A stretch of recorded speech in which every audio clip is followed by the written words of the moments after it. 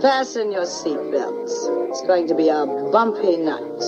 All these girls gonna be in the league? Hello, gorgeous. Female Fight Club. All men must die, but we are not men. Damn it, Kristen! What do you think happened to Karen? Lauren. Her name is Kimberly.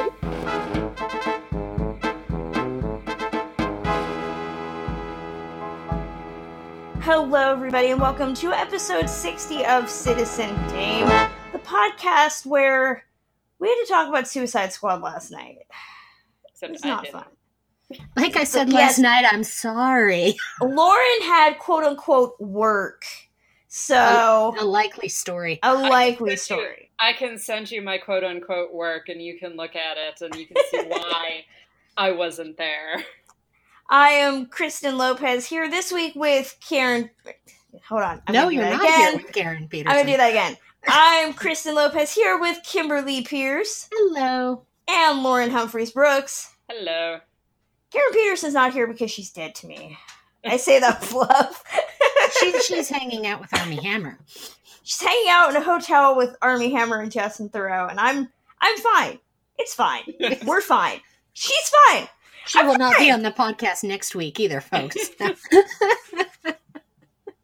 I might not be on the podcast next week because I might be having a mental breakdown. But we're going to make the best of it while Karen's out lovingly slutting it up. I mean, no, of course not. Citizen Dame does not endorse slut-shaming of the Citizen Dames. We know what you're up to, Karen. We know. We know. We know what's happening. We know her new feeling changed, Armie Hammer, so... Yeah. It's fine. I'm fine. We're fine. We're fine, damn it.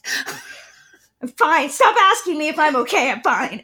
We have some news, some garbage men, some questions, some of your questions, some trailers, movie reviews, and we have not one, but two contest winners to give prizes to. So we got a lot to do.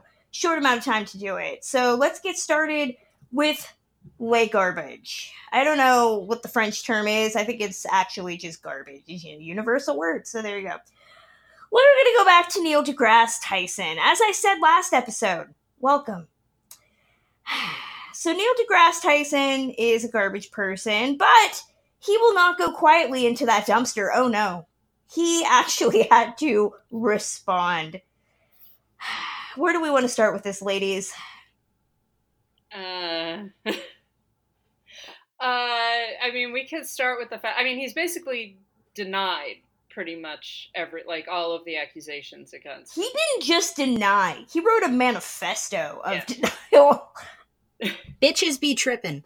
Bitches be crazy. Bitches be crazy. Like, yes. That was one of my favorite parts of that whole thing that he posted on Facebook on being accused, right? So it sounds very important. It sounds like an 18th century essay or something like that. Yes, he sounds like he's hanging with Voltaire and talking about oppression. Yeah, and one of the things that struck me was that when he talked about the woman who accused him of rape, that he went to grad school with, like, he took pains to talk about her personal beliefs and the things that she has been interested in and stuff like that. And one of the things that I just found really, really weird. So, like, he was saying, long after dropping out of astrophysics graduate school, she was posting videos of color tuning forks endowed with vibrational therapeutic energy that she channels.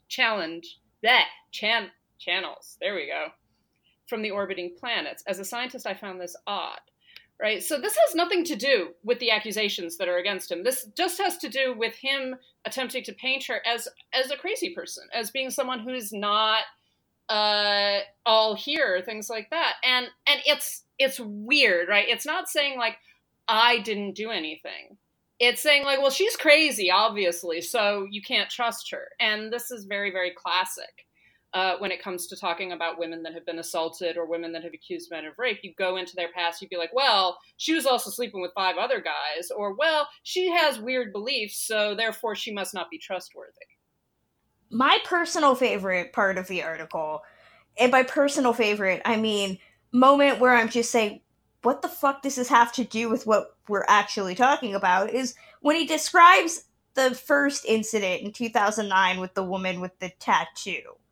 And I'm gonna read part of it verbatim because I was just like, you can tell me where I would get that. He says, this is a woman at a conference social gathering. She comes up with a sleeveless dress with a tattooed solar system extending up her arm. And while I don't explicitly remember searching for Pluto at the top of her shoulder, it is surely something I would have done in that situation. As we all know, I have professional history with the demotion of Pluto, which had occurred officially just 3 years earlier. So whether people include it or not in their tattoos is of great interest for me. Okay. It's horrible, but it's still funny. You're talking about how you are accused of groping a woman, and you're trying to talk about how you didn't, but if you did, it was totally in the name of science. Because, Pluto's not really a planet anymore, and he's really upset by that. Well, and legit, all he had to do is be like, oh, that's a really cool tattoo. Did you include Pluto? And then let her show you if she feels like it. It's like reading a book where the whole plot is a murder mystery, but he has to tell you about how he is like the smartest person in the world, and that's not really relevant to the murdering part. But it just really shows you what type of guy he is. So I feel like that's what I'm reading. See, I'm looking at that overview at the end. I mean, and what has surprised me is the overt, for lack of a better word, the overt hostility in his response. I mean, looking at the top line of his conclusion, I'm the accused, so why believe anything I say? Why believe me at all?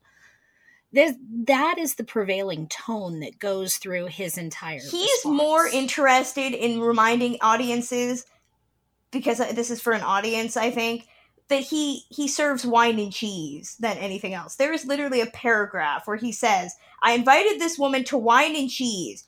I serve wine and cheese often to visitors. She decided to come over for wine and cheese. Okay, we get, that's my thing. He's so wrapped up in the small stuff that is supposed to make you believe that he remembers, and he would have remembered something untoward.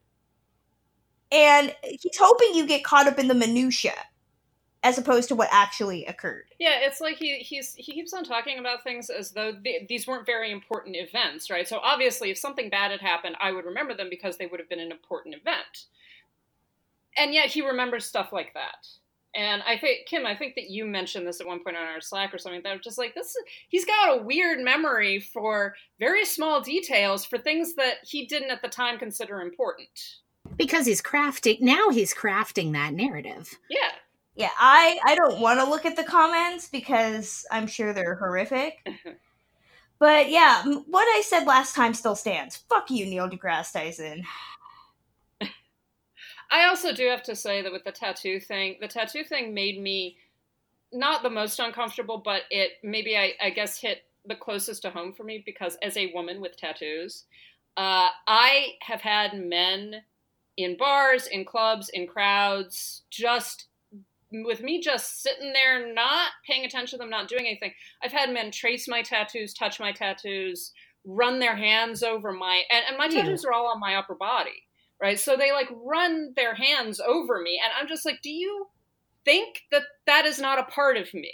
Do you think that this is just a thing that you can touch and fondle and look at without my permission, sometimes without me even knowing you? I've had men in bars just run their fingers along my tattoos. It's creepy.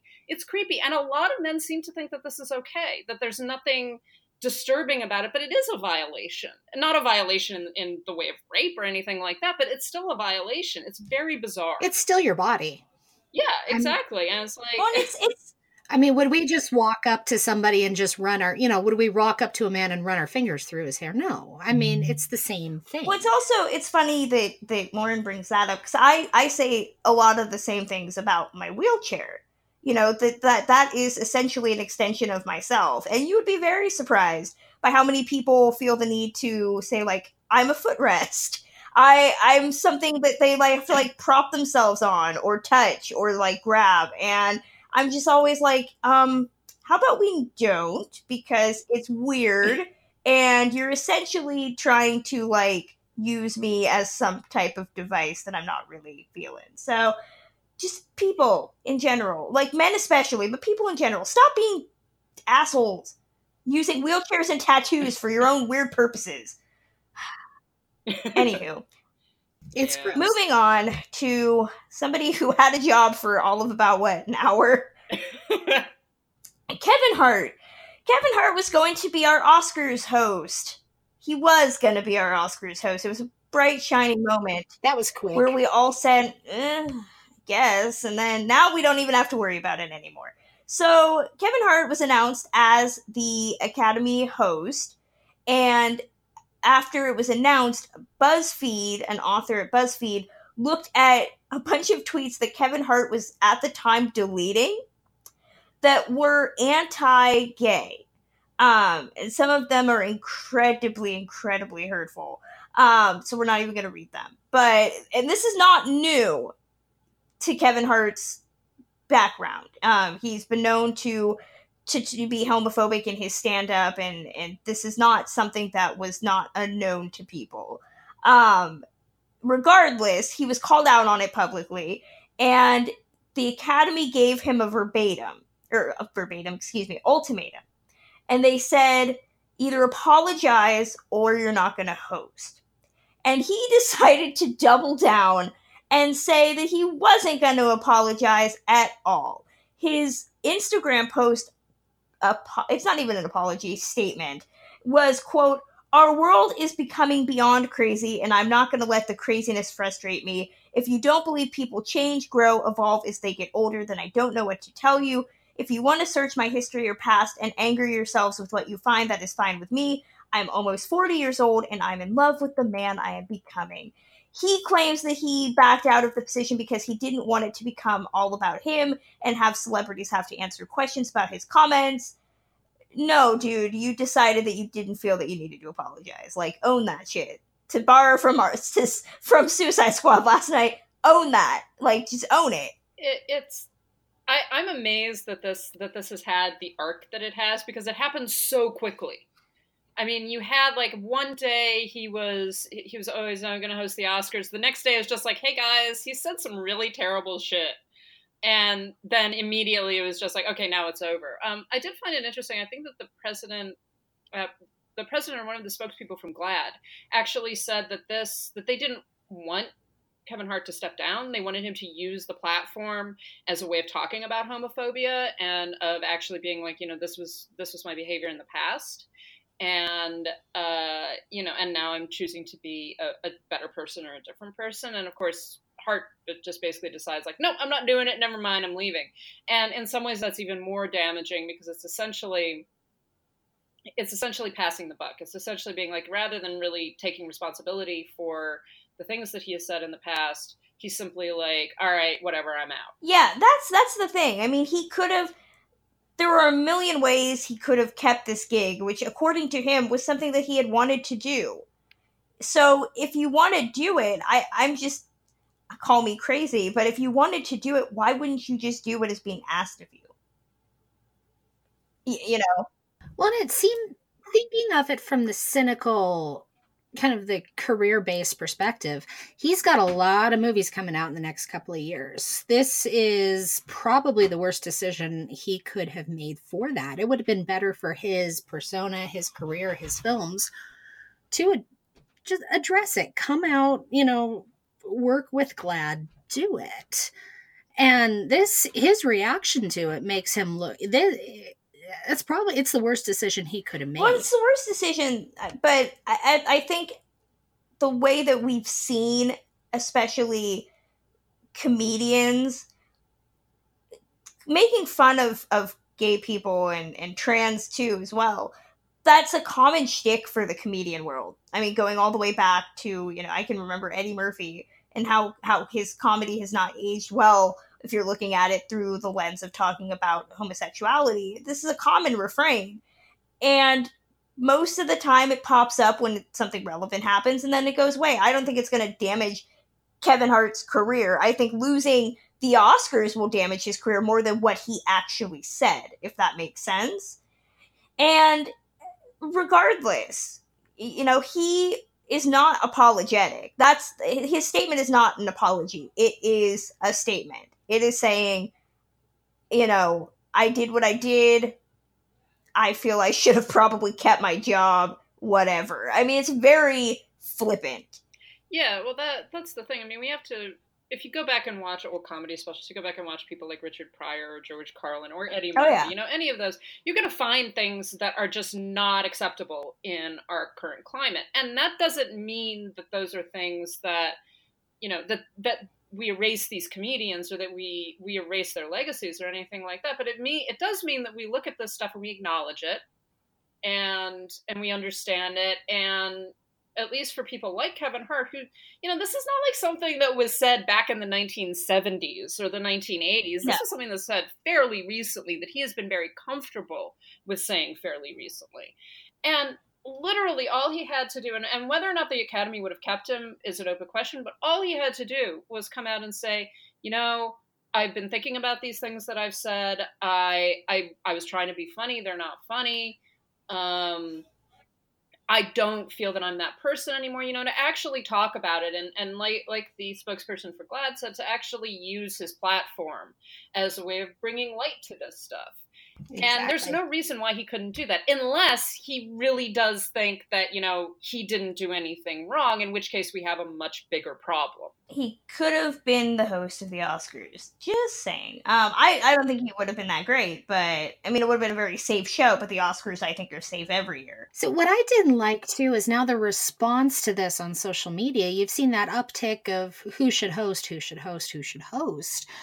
And I've seen some really interesting suggestions, but then I've seen people throwing out, you know, and it's like suddenly it's just people falling over themselves over the same old boring white comedian. It's like, okay, now's the Academy's chance to get somebody really interesting in there. Like I heard somebody throw out like Viola, and somebody throw out some very interesting people. But they're always interesting suggestions, and they never go for it. They go. Yeah, exactly. I mean, and I've seen people falling over themselves to talk about, you know, I mean, I like the guy, but falling over themselves to get Patton Oswalt up there. And it's like, okay, fine, whatever. I miss the days of like not having a host. I'm all for it. The host is really unnecessary.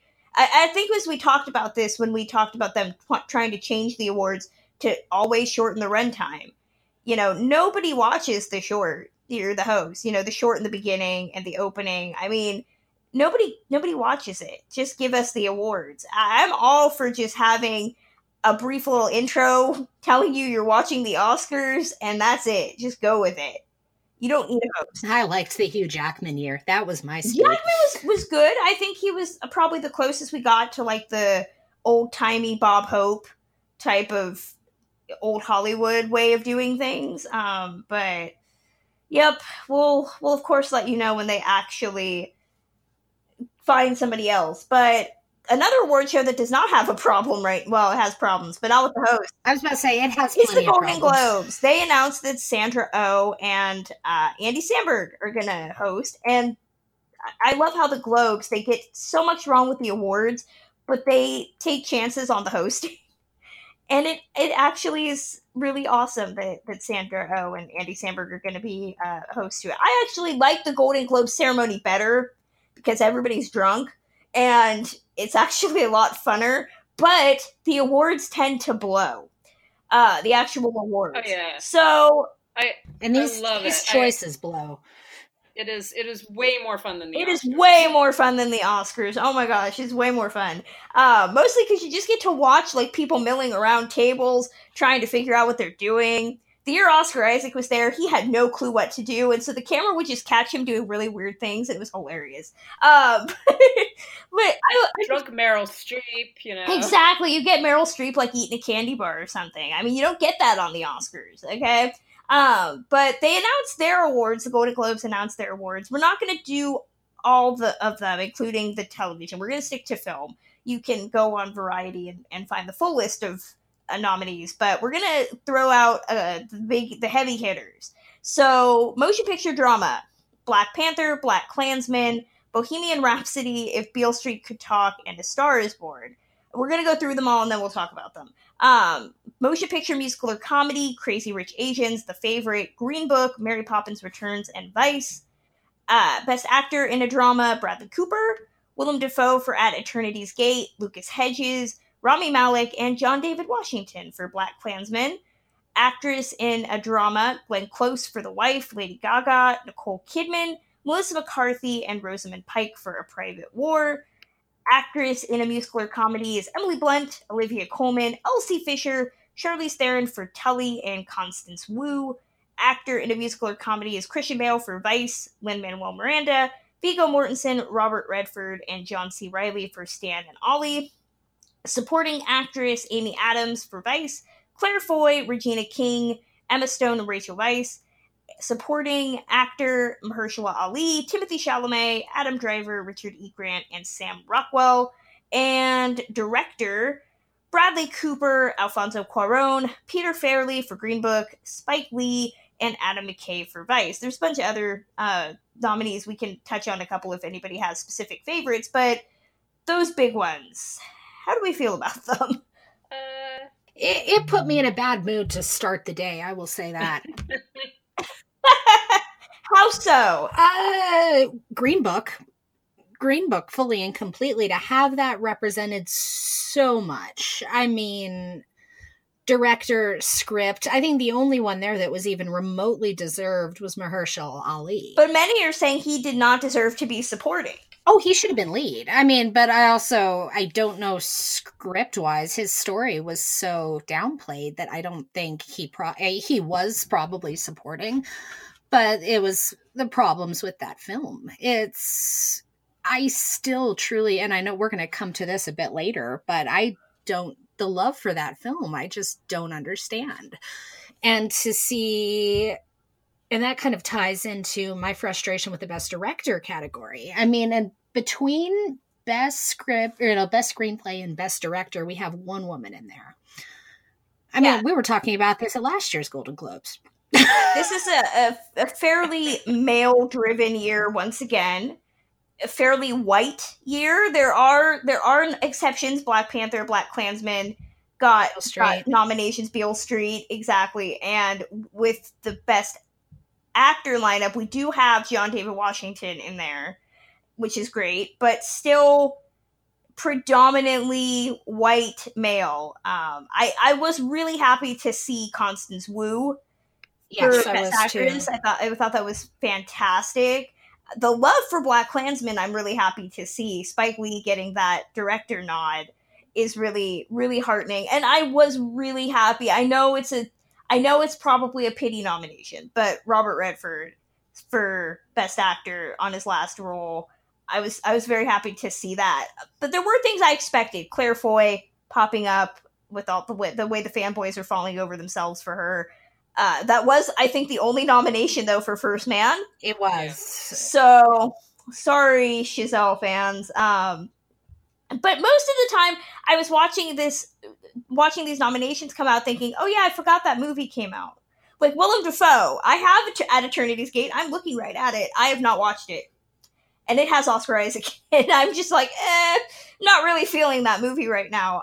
Do we want to talk about the Bohemian Rhapsody love, too? Yeah. Well, I was going to say, the Vice love surprised me because that hasn't rolled out. Vice I haven't seen A lot yet, of people so I know that have seen it did not like it.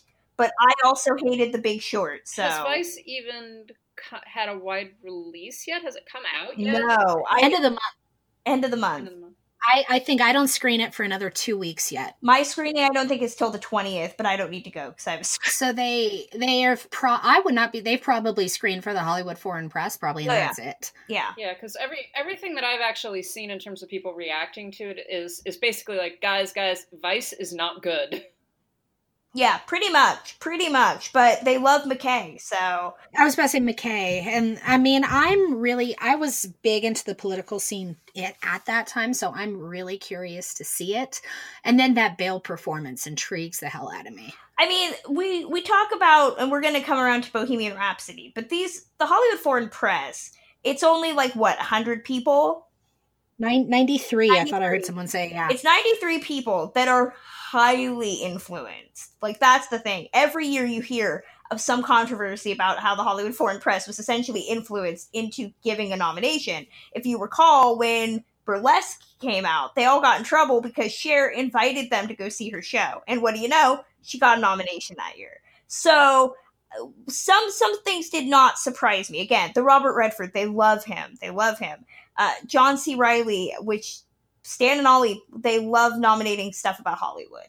That wasn't surprising. The Bohemian Rhapsody stuff for me was not surprising as well, because that movie's doing as much full court press as they can, because as long as they can get a picture and an actor, they can pat themselves on the back. I know they're campaigning Singer, but I think even at this point, no voting body is going to go that far and have that on their conscience. But it's not surprising to me that Bohemian Rhapsody got in. It's a populist film. Well, and a lot of the praise for Bohemian Rhapsody, even from a critical perspective, has largely been focused on Malick. Because, and it seems like that if anything out of all of that is going to really get a proper nomination, it's going to be him, which might be deserved. I don't know. I was very glad to see The Love for Black Klansman, just because I almost felt like people were beginning to forget about it. And it was nice to see that come back around. And the story that John David Washington told about, like, finding out that he had been nominated and everything, was very sweet. But yeah, I mean, it's the Globes are weird. The Globes always have this weird mishmash of stuff, some of which you're like, oh yeah, that's going to go on to get Oscar nods. And then others where you're just like, what are you talking about? Like, what? I don't even remember that film existed. It's always very strange, but the lack of female directors, again, is just not on. Like, come on, guys, we have to start doing better. I'm glad to see that it is not exclusively white men, but Jesus Christ, like, we can't keep on playing this game. We can't keep on being like, well, I've seen a number of film critics on Twitter talking about how, well, women haven't really directed any interesting films this year. It's just like, dude, that's where bullshit. have you been? Like, are you just not paying attention, or do you not realize that some of these films that you've given praise to were in fact directed by women? Like, what is going on here? And I mean, I want to see Marielle Heller. Marielle Heller should have been in there. Yeah, and there's no reason why she shouldn't be. Like, if you look at that film there, Lynn Ramsey. I mean, people have listed, you could fill all of the director's slots with women, and they would be 100% deserved, and many of them would be more deserved than people like, Adam McKay. Bradley Cooper. And Peter Farrelly. Let us never forget, Peter Farrelly is a Golden Globe nominated director now. The guy who made Dumb and Something Dumber About Farrelly. Mary. Yes, he is a Golden Globe nominee. That's Golden Globe nominee Dumb and Dumber director. Peter Bradley Farrelly. Cooper, Peter Farrelly. To me, those are, having not seen Vice yet, so I'm not going to pass judgment on McKay. Those two have. There's no reason somebody like Marielle Heller should be shut out of there, and having those two in there. I just realized you could get rid of all three of the basic white dudes and exactly. not have lost anything, because none of them deserve the nomination. But I find it funny that they included Cuarón for Roma, yet Roma got foreign language. It was not nominated in picture. That's the other thing. I think Roma should have been in there with drama. I think that should have been in there for Best Motion Picture. That technical achievement was too damn good. It makes Cuarón's nomination look like a sympathy to try to balance the maybe race scales. Since they didn't nominate him for Best Picture. Right. And I feel like it's funny to me that people like men like McKay can transition from comedy to drama and then get rewarded with these nominations. But you never see that with female directors at all. Because they're lucky to get directing gigs. Exactly. Like, I find that to be really funny, I did think it was funny. People were also talking about, we always talk every year about how drama and musical and comedy have apparently very fluid definitions per the Hollywood Foreign Press. And Bohemian Rhapsody and A Star Is Born are not musicals? Are they not? I mean, obviously not. I would argue Bohemian Rhapsody should be in the comedy category. That was such a bad movie. It was funny. And like, Vice is not a drama? Green Book is not. They run where they think they can get the nomination most easily. Right, exactly. Yeah, exactly. You get that category fraud every year. and so much of it is obviously run-ups to the Oscars, and it's where they think they can get nominated. It's also where they think they can win. I obviously, like, some of these things don't think that they can compete in particular categories, and then they turn around and are like, okay, well, we can compete in this.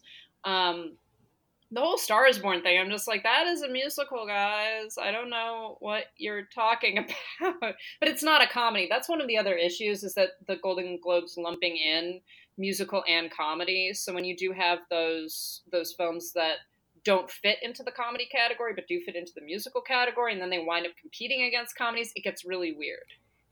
We have our Golden Globe nominee for comedy, The Martian. I mean, that's always going to be the example. So Golden Globies, why do you do this to me? I mean, at least we should just be happy that they don't have Ms. Golden Globes anymore. I mean, they've gotten rid of that. Now it's a guy. Like, he can be a guy. Progress, everybody. Yeah. The Golden Globes happen January 6th. You can, again, check out the rest of the nominees, including the television stuff, at Variety. It should be interesting. Should be. Yawn. I don't know. I think it'll be entertaining. Yes, it will definitely be entertaining. Whether or not it will be good is another question, but it will be entertaining. Moving on to one of our questions. We got a question this week from Brandon Kane at Zero Wolf. He says, as critics, how do you cope with other critics ignoring or just not seeing problematic issues in films such as A Star is Born and Green Book, especially given the general subjectivity of film criticism? Brandon, I'm glad you've asked that question. Because we seem to have that problem daily? Is that's kind of a daily problem? Yeah. Anymore, Yeah. Definitely. This year in particular. Kim, I did not see Green Book, so I will let you answer this first with your Green Book experiences. I honestly, I am stumped on how to answer this, because I'm not dealing well with it this year. I mean, in previous years, I could easily say, oh, it's subjective.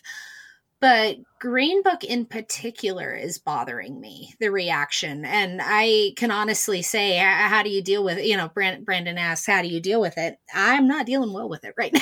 Well, I will say, I remember last year when 3 Billboards came out. And I and a lot of other critics of color and women critics were just shocked looking around at this landscape of how people were praising this movie, and we were just sitting there like, it's racist. It's such a racist movie. It's reminding you that the lovable racist is a nice person that has a benefit. And that's to Green Book everybody. to a T. Right. And so I feel like when there's a distinct difference when you're talking about racism on screen versus when you're talking about sexism on screen. So we'll get to A Star is Born in a second. But when it comes to last year, when we were talking about 3 Billboards, I mean, I got into fights, like verbal fights with critics on Twitter about how it's just like, and again, here's my problem. When we're in the critical community, we do come at it with, you bring your baggage with you. There's subjectivity, but as we all know, film is colored by everybody's personal experience. So for me, watching a movie about a disabled character, I cannot disassociate from that and look at it as an able-bodied person would see it. I look at it as I think an able-bodied person would see it because they don't know a disabled person. Like, that's how you mitigate. So you can never really, for me, it's very hard for me to enjoy a movie about a disabled person in the same way that an able-bodied person would. It's near impossible because I live with that experience. So when something like 3 Billboards came out last year, and I was having these arguments with people, I was noticing that I was having the arguments with the same demographic, which was a white male. And so I was sitting there saying, you don't see it because you have your own baggage with that movie. You're not seeing it through the lens of a person of color. You're not seeing it through the lens of a woman. And there is a difference there. You're not seeing it through the lens of a woman of color, because I think white women also really embrace 3 Billboards. And they were like, oh, well, I understand, but I still love it. Does that make me a terrible person? No, it doesn't make you a terrible person, but I do want you, again, it's about ownership. I want you to own that this movie is problematic to people who are not white men. And that's, I think, the problem that a lot of critics, the old guard especially, which again is still predominantly white men, have a real problem seeing. They don't want to look back. And I have movies, we've talked about problematic faves. Not every movie is created flawlessly, but I will be the first person to tell you I love The Little Mermaid. It is problematic as hell in every way, shape, and form. But coming at it from the time that I did, I can't say that I don't love it. But I understand that it's got flaws. Just because something is problematic doesn't mean it's not wrong to like problematic films. We just need to acknowledge, coming at it as a film historian, it's not wrong to like problematic films. We just need to see where the problems stem from, and we need to understand it. Yeah, and that I'm sorry, that is our job as critics. That is a person's job as you're supposed to look at these films through a critical lens, which means that you have to be sensitive at some level to all of the issues that could possibly be raised about something. So issues of sexism or misogyny, issues of racism, issues, and one of the problems I think that a lot of critics have is that there's still this inability to look at certain things when it is more subtle than simply like someone saying the N-word or someone, mistreating a female character and not being condemned for it and stuff like that.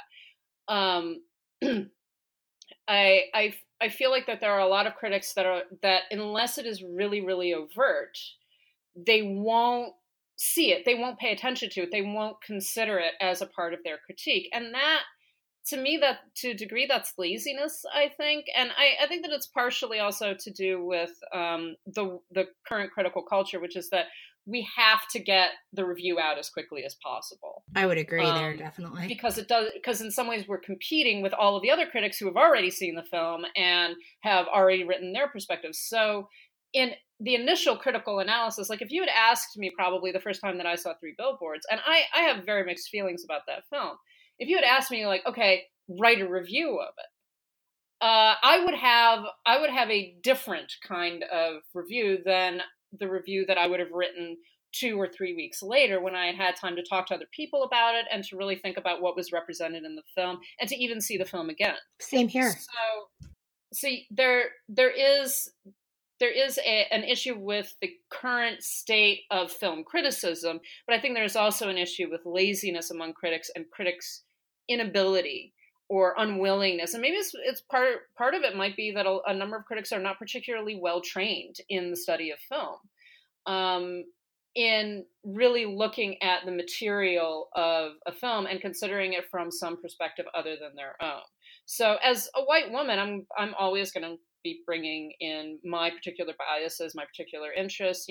I like to think that I can look at a film and be like, okay, I'm going to try to understand this and try to look for issues of misogyny, try to look for issues of racism, try to look for problematic things that are embedded within the text. I might not always get there, but part of my job is to be critical of that film. That's what I'm supposed to be doing. Otherwise, why am I even writing a critique? It's at that point, it's just like, I liked this film, I didn't like it. I also do agree with you, Kim, obviously, that we have to accept the fact that we're going to like problematic things, and that does not make us bad people, but that does not also mean that we are allowed to ignore the fact that they are problematic. Like, anyone who is a fan of classical cinema likes something that is problematic because the nature of the films were to be problematic. And sometimes it's very overt, as in the sheer amount of racism that you find in 1930s and 40s film. And sometimes it is much more subtextual, and you've got to be able to deal with both, and you've got to be able to talk about both and be like, this is a problem, I recognize it as a problem. And here are also the other things that I think are very beneficial and useful to look at in this film. It's what makes us well-rounded. Yeah. When I also think with sexism, too, that's where I get at least a lot of pushback from critics. Because it often feels like they feel, and again, this is predominantly white male critics, but they often feel that it's me nagging, me, talking, it almost like they go back to this 1970s concept of feminism where they're like, oh, because they're not burning their bra, they're not progressive. As we've seen many times with my hatred of Taylor Sheridan, which, by the way, I stopped reading the comments on it. I still get angry, horrified, pissed off comments from people about the article I wrote talking about how Taylor Sheridan should never write women characters again. People still feel very strongly that I am incorrect, and I'm not. But when you are talking about sexism, I think more than anything, as Lauren mentioned, you're really looking at not something overt. So it's not watching a woman get beaten in the face for 20 minutes, or watching them be only seen as bitches and hoes. It's the concept of taking a female character nowadays and adding her into a male-driven movie, and then letting her get her ass beat for an hour, and then saying, well, she's in the movie, so it's progressive. You're looking at something far more subtle and far more nuanced than in the past. And that makes the change of how we talk about sexism or racism, it keeps you on your toes. Like, you have to be noticing these things. And as Lauren was mentioning, it's not just that people, I think the new crop of critics that I talk about that are coming up, they're raised on just movies. They're not raised on reading about film history, reading film text from, not philosophers, but, like Carol Clover writing about feminism in film. They're not looking at the philosophies behind why movies are the way they are. And I think one of the things that a lot of critics and I argue with is that I argue intent, and not directorial intent, but more like marketing intent. When I talk about disability in cinema, I'm talking about how that movie is marketed to a specific audience, which is not a disabled audience, is marketed to an able-bodied audience. And how all of the problems that are associated come from this need to market it to an able-bodied audience. And I feel like a lot of movies that are marketed to women are still marketed in these outdated male-driven ways. And so for me, it becomes more not just looking at the film, but looking at the business of film. And I think that a lot of critics, especially ones that grew up around the old guard of critics, when like film criticism actually made you money and gave you prestige, they're looking at it, well, it's just the movie. The movie is the only thing that matters. Not anymore, because we're smarter. We're smarter consumers, and we should understand how we're being sold a bill of goods. It's like watching old movies from the 40s during the war. I mean, at the time, you might not have seen it as propaganda, but it was, So I feel like a lot of critics don't really want to think beyond what the frame is showing them, because then they'd have to go into that existential rabbit hole of like how they've played into it. Well, and I think what you seem to be talking about is basically audience reception. The way... Yeah, right. And an understanding, which is sometimes hard to analyze because particularly for older films. But you're looking at what is actually being sold, what is being shown to the audience, and who's this movie being made for, right? Is this movie being directed? And in fact, we talked about BlacKkKlansman. BlacKkKlansman was one of those that a lot of critics of color began talking about as being like, well, this feels like it's a movie that Spike Lee made for white people. And there was a lot of dialogue going on about that. And so you get those kinds of things where you have to talk about, okay, who is the audience, the intended audience for this film? One of the things that I wanted to go back to is the issue of rape, of depicting rape on film. And one of the arguments that particularly white male critics go back to a lot is, well, the rape was committed by the bad guy. And I remember back when Game of Thrones did the rape of Sansa Stark, and really depicted this in a very explicit and very violent way, right? The argument was continuously, like, all of the objections to it were basically tossed out, and the argument was continuously from a lot of white male critics, well, but it's the bad guy. It's showing that the villain is the one that is committing this. And that does show a great deal of lack of understanding of the way that scenes are photographed, the way that the mise-en-scène operates, the way that characterization operates, because it's a question of, are those rape scenes being intended, like you're saying, in terms of the interpretation of the audience, are they also being intended to titillate the audience, to appeal to the white male psyche, to appeal to this sort of enjoyment of watching a female character being violated, and then also getting to have your enjoyment removed at some level and being like, well, it's okay for me because the villain is the one that is committing the rape, and of course I would never be the villain. So you get to both have a good time watching this woman being violated, and you get to sort of distance yourself from it and be like, well, but it's the bad guy that's doing it. And so there've been a lot of dialogue about that, and that's why, people are encouraged to read film criticism and film theory. That's why it's important to read things like Carol Clover and to read Barbara Creed and even Laura Mulvey, whose criticism and analysis is kind of fallen by the wayside, but she still has some very good points, and it's really important to look at that and to understand what that means. Well, Brendan, you gave us a very interesting question, so hopefully we've answered it. I think we answered it. Also, Star is Born is incredibly sexist. Like, let's just talk about it. There's no way to say it isn't. I would love to do a bonus episode, where we do actually just talk about A Star is Born. But then I realized that I'd have to remember how mad it makes me, and I'd have to watch it again, and I don't want to watch it again.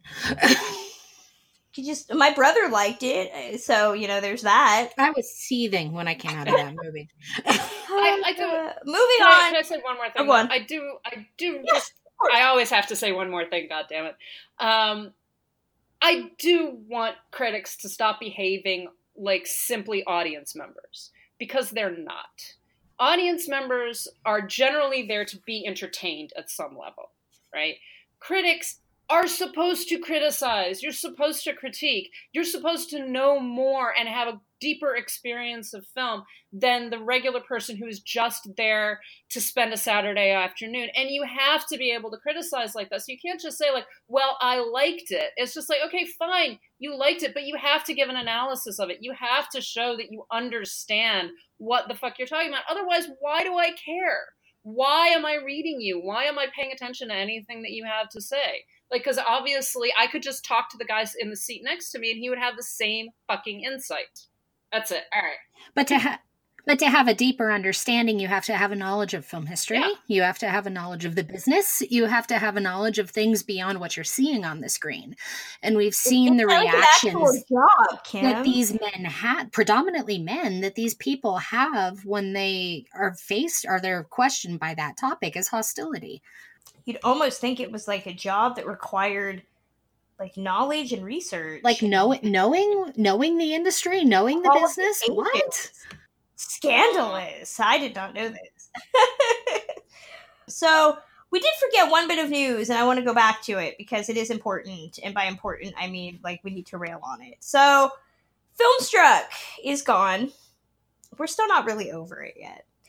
And to remind us of how we shouldn't actually miss it is the writer Catherine Grew, who wrote an article for the Washington Post about how Filmstruck wasn't that good for movies, don't mourn its demise. So I have only heard what other people have been saying about this. I have not actually read the article. So who wants to sum it up for me, because I'm lazy? See, I've read it twice, and I'm a little... see, the point of hers I was picking up on, and some of I didn't like the railing on Filmstruck, but I saw a bigger point, and Lauren, please correct me if I'm wrong, if I'm reading this in a different way that you are. I saw the point in her article of being more about film preservation as a whole. Everyone went into this panic mode about Filmstruck dying, and it's like, oh God, we'll have no more films, but we've been seeing such a demise in film as a medium, just in terms of how many silent films do we not have anymore? What percentage of nitrate films have we lost because they've burnt up?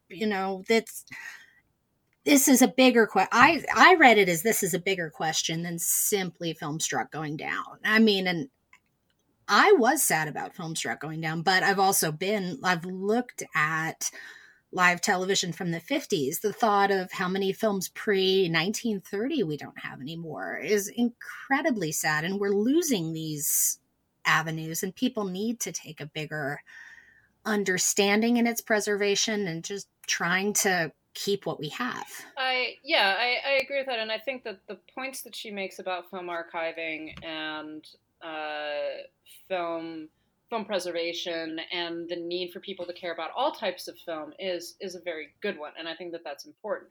One of the other issues that I have is that I believe that her focus is on what are usually referred to as orphan films.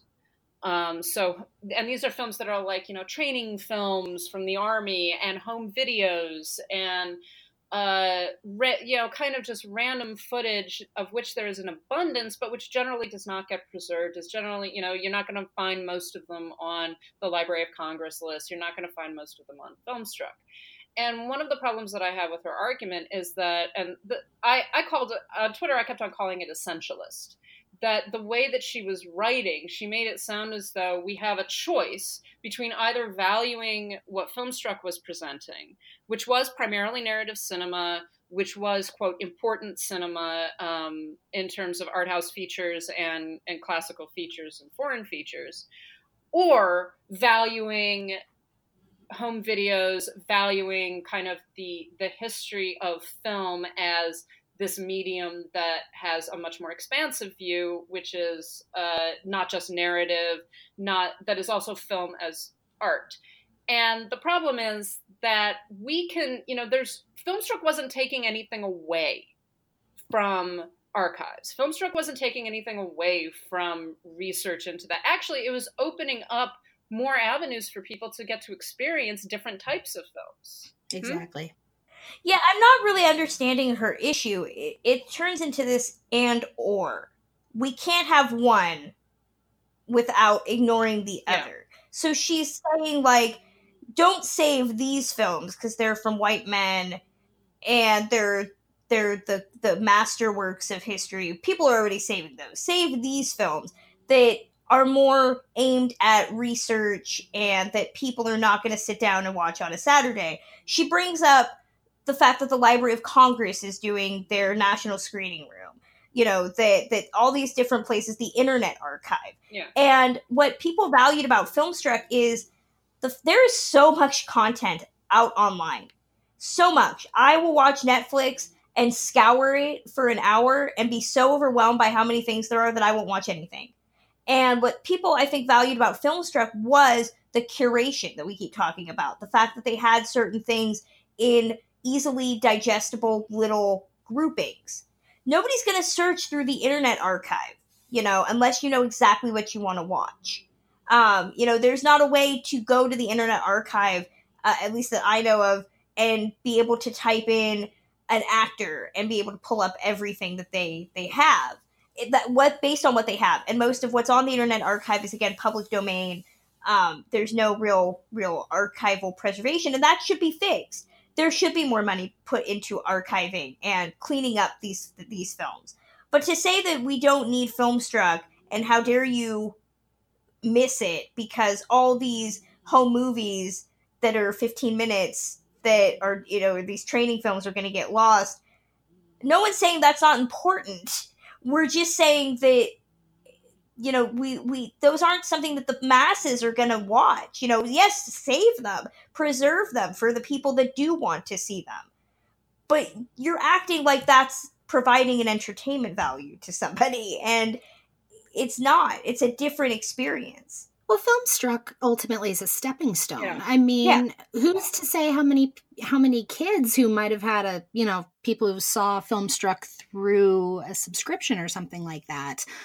That's an entry into film. That's an entry into film studies. That's an entry into classic cinema.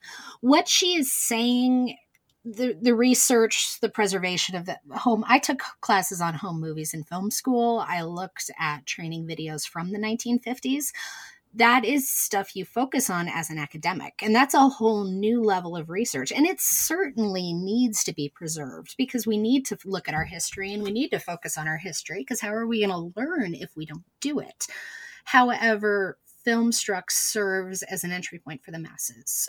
I fell in love with film. There's really two instances. It was the first time I saw Casablanca and the first time I saw Singing in the Rain. And Filmstruck gave that opportunity. And I dove into the academic realm as a result because of the love that I founded from those first two film-going experiences. Well, and I think that an awful lot of film critics and of academics, of film scholars, would say pretty much the same thing. That I really cannot imagine that Catherine Grew got into this because she fell in love with a home movie, a particular home movie from the 1950s. I just don't necessarily believe that. And even if she did, I don't think that is probably true for most film scholars. You get into film initially because there's something that appeals to you in something that you have seen. And usually those things are narrative cinema. Usually those things are commercial cinema. One of the other issues that kind of sprung up around all of this was this issue of capitalism and how all of these films should be in the public domain. And that opens up a whole other thing, because then you begin to go like, well, wait a minute, film archives they're public services, but the people who work in film archives, the people who work to preserve films, are paid for their services. They have to be, because simply for the cost of preservation, simply for the cost of restoring some of these nitrate prints or saving them and preserving them. The idea that all of these public domain films just should be absolutely available to everybody, I absolutely agree with that. One of the things that I loved about Filmstruck was getting to watch early Hitchcock films that were not public domain prints. And the reason for that is the vast, vast majority of the public domain prints that are available are terrible because they haven't been properly restored. The audios suck, the pictures suck. And so I can sit there and watch it and I can't hear what is happening. I can't discern who that person is in the corridor, things like that. And then suddenly I was getting to watch these films properly preserved, properly restored, so that I could look at them and go this is awesome. That's what things like Criterion do. That's what things like Kino do. That's what, and at a certain point, somebody got to be paid for that. So the idea that Filmstruck is not the only answer. And I do agree that it's not the death of cinema for Filmstruck to leave, but it's also not, the answer to that is also not to be well, everybody should be watching 15-minute home movies. No, people aren't going to do that, right? That is not something they're going to do. And that's okay. That doesn't mean that those films aren't important. That doesn't mean that they shouldn't be preserved, but you can't force feed people films that they don't want to see. Yeah. And the other thing too, that I think the article gets really wrong is just, and I don't want to say it gets wrong. She is bringing up points that we've already touched on. The privilege of owning physical media, the privilege of being able to use Filmstruck, that you can actually pay for Filmstruck. But it's almost like she's saying capitalism bad because you're paying for this service, therefore you're not actually a film lover. That's how I took it. It's just a bunch of wealthy fat cats who paid $9.99 a month, and they're bemoaning the loss of this service. Well, and ultimately, our country doesn't subsidize the arts like they do in other countries. I mean, thinking of, what they do in the United Kingdom, what they do, and I've seen things up in Canada. We don't do that through the government. So this stuff is privatized. And yes, I was able to take out a subscription. I probably shouldn't have because I probably didn't have the money, but I wanted to. I took out the subscription.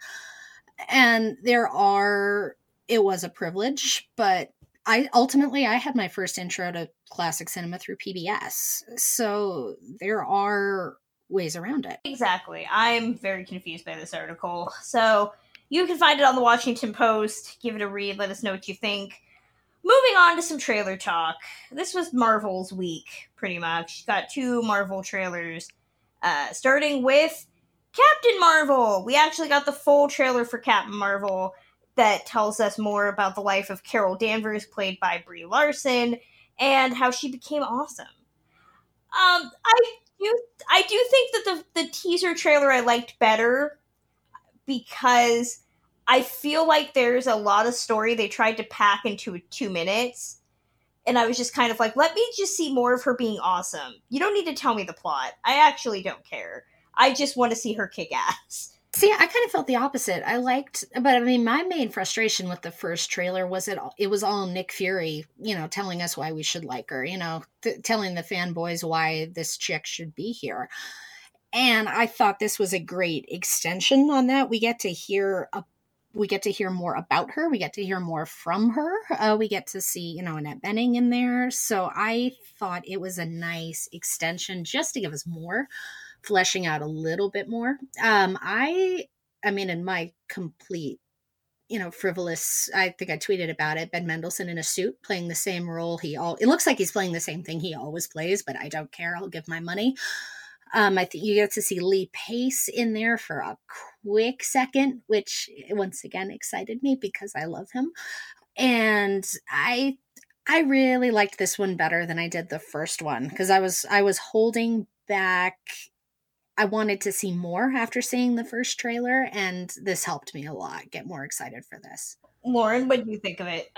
Yeah, it looks interesting. It looks fun. It looks, more sort of Marvel stuff, which could be really good. I'm glad to see a woman like actually leading a film. That's nice. And obviously it's all gonna tie into whatever happens in Avengers 4. So it looks fine. I am fine with it. I have no problem with this film existing. That's about all I don't think the trailer, most of us don't really need to see the trailer at this point. We just want to see the movie. So honestly, I was fine with them just keeping the teaser trailer. I don't think we necessarily needed more, but either way, Captain Marvel comes out March 8th, International Women's Day. So that'll be exciting to see. And of course, the biggie came out this week. We finally got Avengers Infinity War Part 2. I don't care what you call it. It's Avengers Infinity War Part 2. It's actually Avengers Endgame. I like the Infinity War Part 2 better. But this is the continuation of what happened in Avengers Infinity War. I'm assuming something's gonna happen. Okay, they're all gonna come back. Like, we all know this, right? This is not a spoiler. They all have sequels. I mean, they're all gonna come back. I would love for this to be The Leftovers, where they all just depart and then we all cry about it for, 4 years. But they're all gonna come back. I mean, I don't know. I watched this trailer and I was sitting there thinking, I feel no tears because I know they're coming back. My friend was very upset when we saw Infinity War earlier this year because when that all went down, I just looked at her and was like, yep, they're all coming back. Like, I felt nothing. She's like crying. I'm like, I don't know why. They're all coming back. This trailer was fine. I am not a Marvel person, as I've declared numerous times. I go see them because it's my job and they are the empire at this point of movies. So I'm going to go. It definitely looks like it's going to be intense. Hemsworth's there. That's nice. Yeah,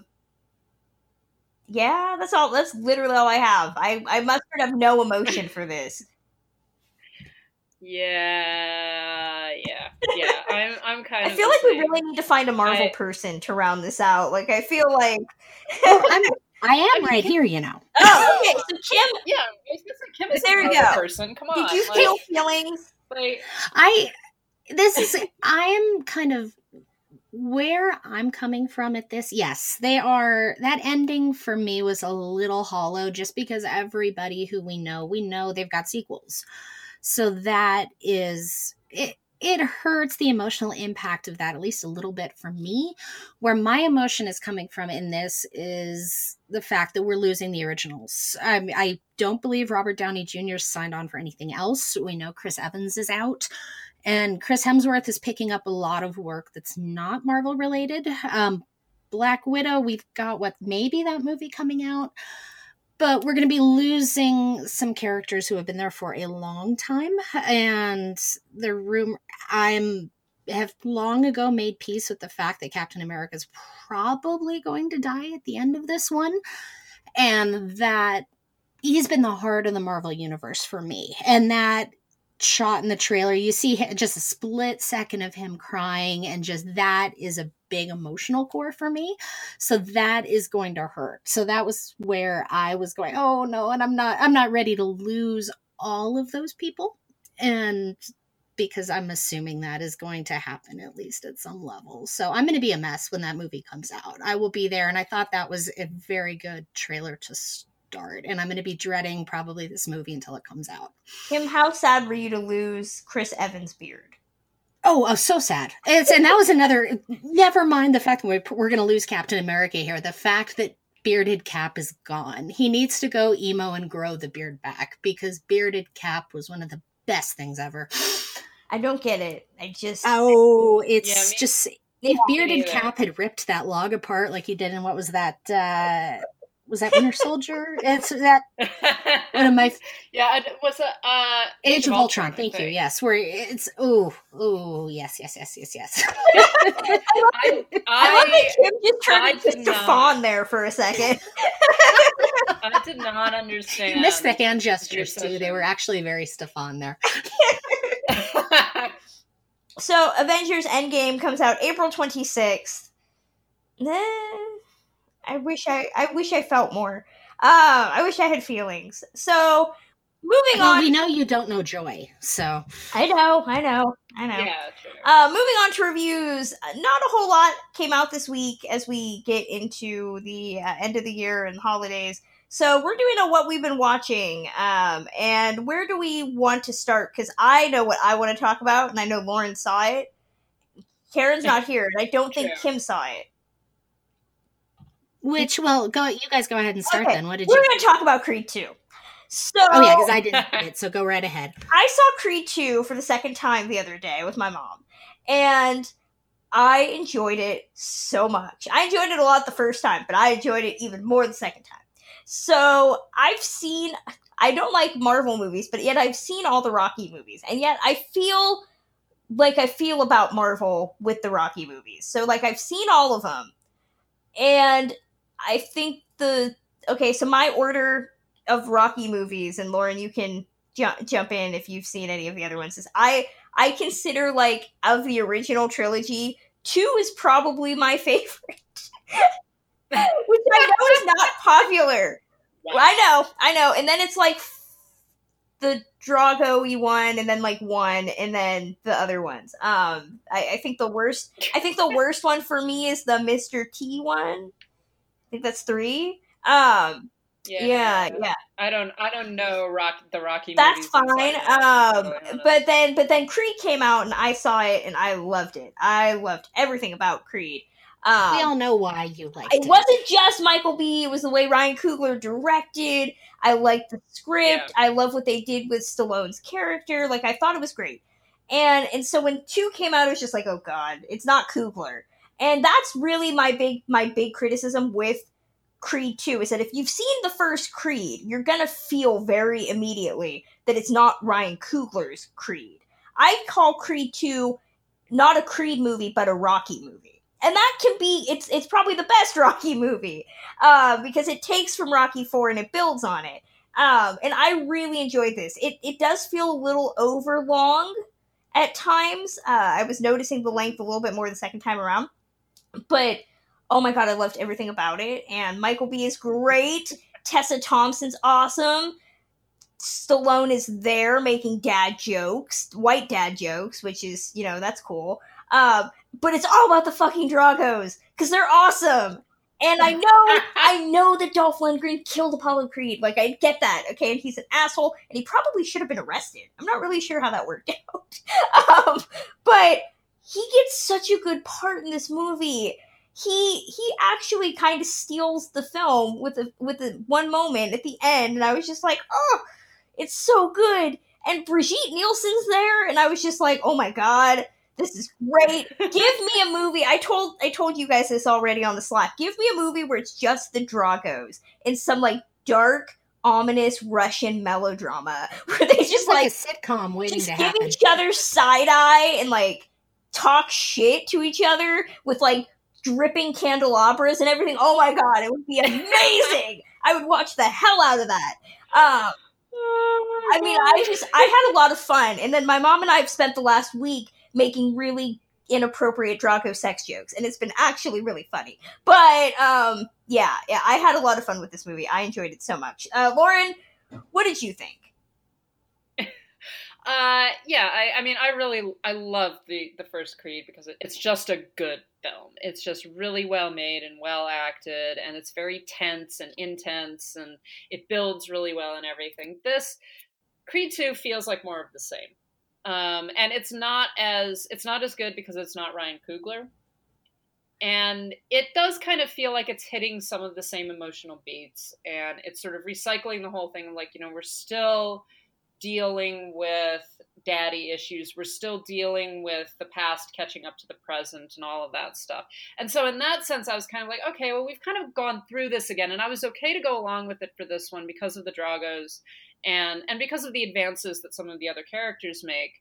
But I am a little worried. I'm like, are you going to keep on basically remaking Rocky movies? Like, how far along are we going to go with this? I do think that one of the biggest strengths is the Dragos, because it's a very different representation of relationship between father and son, and of the problems of the past and the problems that are catching up to them. And I absolutely agree with you. There's that moment at the end of the film, and I was terrified. Like, I was not certain what exactly was going to happen at the end of all of that. But there's that one moment with Ivan where he finally, he says something, and it's wonderful, and it's actually like, okay, things might change. We might actually be able to advance out of the cyclical nature of the past, just repeating itself and reliving it continuously. But it's a very well done film. Michael B. Jordan is great. Of course he is. Tessa Thompson is great. I really liked the fact that there was a sense that the women were not there to fix the men. Or to protect them, or to, make them feel better. In fact, there's one point where Donnie's mother basically says to his wife at that point, he's a grown man, and you just have to be there for him. And it's like, yeah, he is a grown man. He's got to work this shit out for himself. This is not something that you can fix for him. You just, you have to live your own life, and you have to love him, but you can't fix what is happening to him. And I liked that. I liked the fact that the film didn't go that sort of route of you must become a better man because I have to take care of you, and I have to be certain that you become a better man. So yeah, it was a good film. I totally enjoyed it. I did think it was overlong. I'm not madly in love with it in the way that I was in love with Creed, but it's definitely a good continuation of the story. Dragos. That's all I got. I'm not 100% sure if that guy's hot or not yet, though. I keep going back and forth on it, but yeah. He's just I loved the fact that he's huge. I know, right?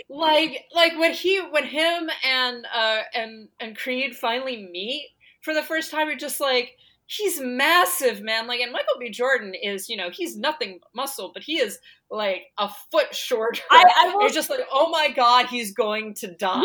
Yeah, the fight scenes, I think, in this movie especially, I think have an edge a little bit over Creed, is that, yeah, when they are actually fighting, I mean, every punch is a fucking freight train just hitting poor Michael B. Jordan, and you're just oh, you feel that, because dude is a giant. I was just sitting there thinking, oh my gosh, this is amazing. I should not be rooting for this person, but I think I am, and now I just need a movie where, him and Henry Cavill fight each other, and also I can wonder if he's hot or not. And then I can have a lot of confusing thoughts. But either way. I do think you kind of root for him because you see what's happening. Yeah. And you see why he's fighting and why he feels that he has to fight. And even in the few scenes, he doesn't say that much, but the few scenes where he does, you get that pain coming out of him. And in much the same way that you felt, I think, for Donnie back in the first film, that same sense of I have to prove myself. I have to fix the past in some way, and I have to be the one to do it. And you see that in him. And so, yeah, nearing the end, I was just how are they going to pull this off? How is this all going to play out with the requirements, basically, of the narrative? So, yeah, it was interesting. Just give me a Drago melodrama where Brigitte Nielsen is just making side. I'm not 100% convinced that her and her son did not have some weird, sexy side eye with each other at a certain point. I was very, very intrigued in their story. I wanted more.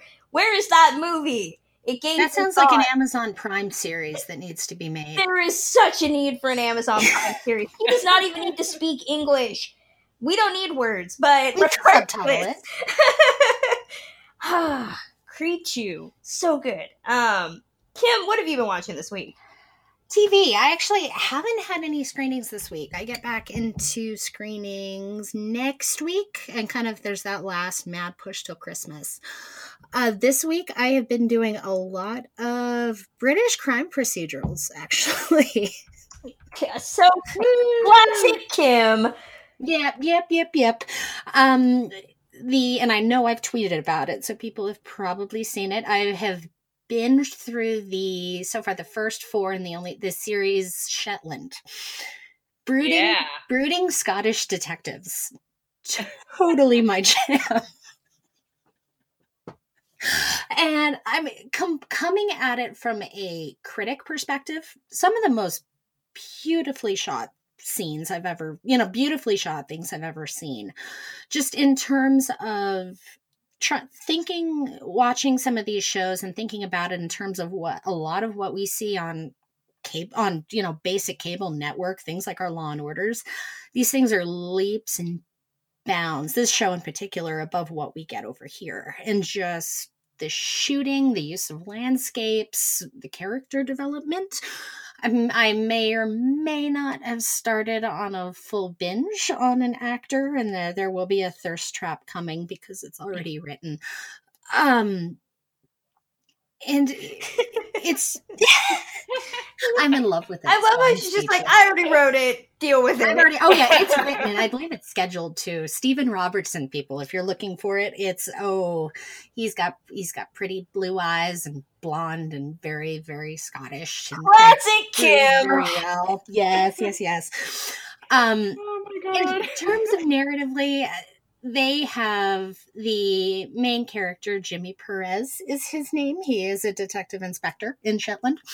Especially season 3, I will say I cried because he's police inspector goals. That police inspector that you want as a woman in a town. He's what you need. He's what you want. They make such brilliant points. Because they're dealing with rape. These shows always do. But making points that we make on this podcast every week in terms of why women don't come forward, why women don't testify. This is it's an amazing show. If you in any way like the Luthers, like the Lewises, like the British crime procedurals, make sure you're watching this one. It's something that's not to be missed. Awesome. Classic Kim. So, we don't have anything else on tap for this week. I don't have any screenings. I don't think I have any screenings till the week after I go see Aquaman.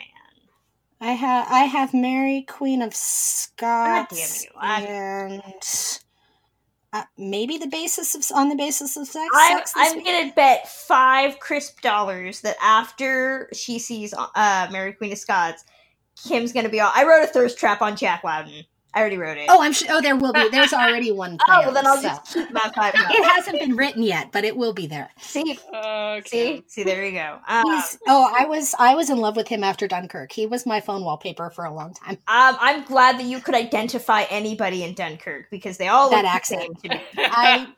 If my David Tennant doesn't fool anyone, it is there's something about the Scottish accent. Well, you'll have a lot of fun with Mary, Queen of Scots than in him. Something happens in that movie where I was just sitting there like, okay. If I just envision David Tennant with his hair short, will it work? No, David Tennant really, he's just kind of like looking like Nostradamus and that breaks pontificating. But Jack Loudon, you'll be pleased. And I use that term deliberately. Pleased. Okay, good. Yeah, so there's that. I don't have On the Basis of Sex or anything fun like that. I get to go see fucking Aquaman. Ugh. not excited. My friend's excited, but I'm not excited. I think it's Aquaman and Welcome to Marwen next week. Ew. See, I'm skipping that. Yeah, that's my life. But you can always find out what we have going on at our Twitter at Citizen Dame Pod. I will throw out a couple programming notes. We did record our Suicide Squad commentary that will be coming to Patreon soon. And we also we did. We also have two winners. We have two winners. We were giving away a copy of Kino's Pioneers Women Filmmakers series that Lauren had reviewed on the podcast and the website last week.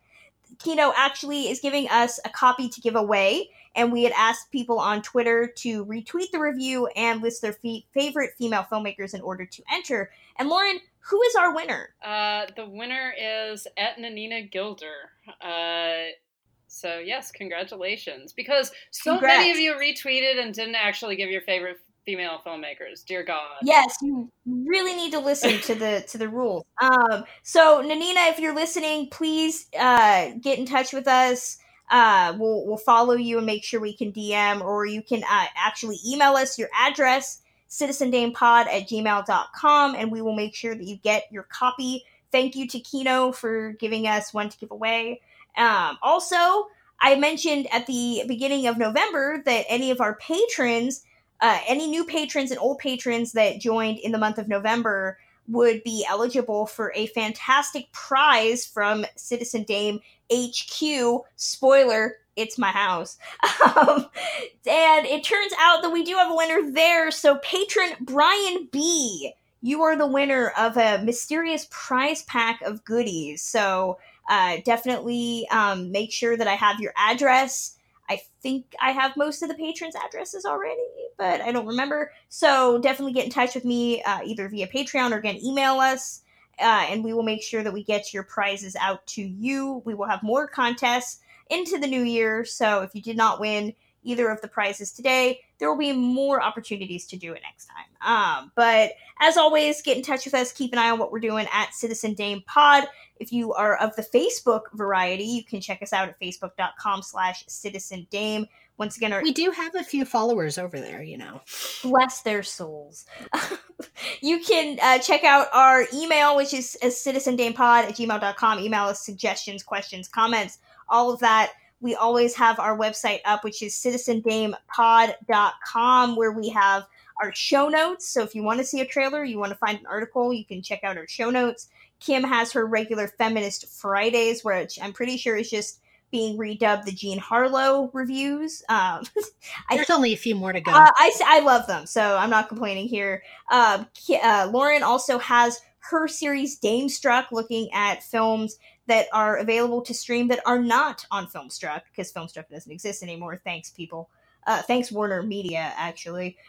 You can also find reviews. I promise that review of what I did for Love on Mojave will be happening this week. And oh god. And then you can check out our top fives. This week we did our Christmas movies we hate, and 3 out of 4 dames actually all agreed on one movie.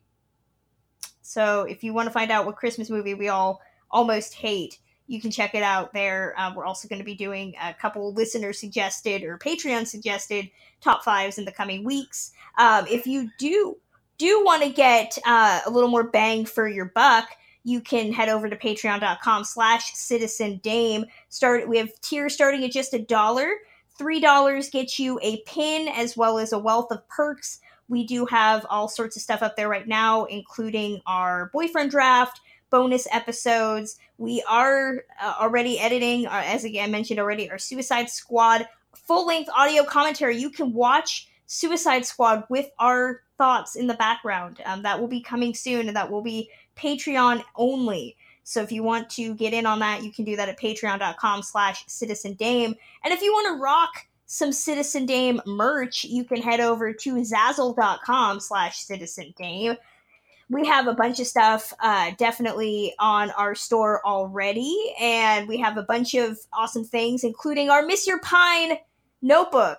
I'm just going to keep mentioning that because it's amazing, and you should have it. You deserve that in your home. And right now you can get a lot of a couple bucks off, between 50, 60, all sorts of things with the code. I had the code and now the code is gone. Let's get the code back. The code Z Holiday Zaz. You could put that in and get some money off whatever you purchase. So go get that notebook. Someone in your life deserves that. Okay, just reminding you. And as always, you can follow us on our individual Twitters. You can check out Karen Peterson on Twitter at Karen M. Peterson. I am on Twitter at Journeys_film. Kim, where are you? I'm at KPierce624. And Lauren Humphreys Brooks. I am at LH Business. And we'll be back next week, right? I think we're taking a break until I think we are taking, this is our holiday hiatus no. I think we have one more. We have one more. I want to say we have one more. So we will be doing one more episode before we go on our holiday break. Maybe we'll have some Citizen Dame awards to give out. I don't know. We'll have to ponder that. Maybe if you guys are good, we'll give you some holiday awards. But either way, we'll be back next week. This is Kristen, Kim, Lauren, and Karen Peterson. We'll talk to you all next week. But you don't think I could beat him? Is that what you're trying to say? No, that's not what I'm saying. I'm saying I'm not going to be here forever. And what's that supposed to mean? It means you got to do some smart thinking. Oh, you want to talk about smart decisions, Rock? You in this house all alone. Who been taking care of you? Me. I've been here for you. Who else you got?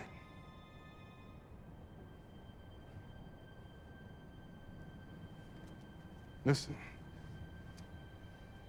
I'm taking this fight with or without you.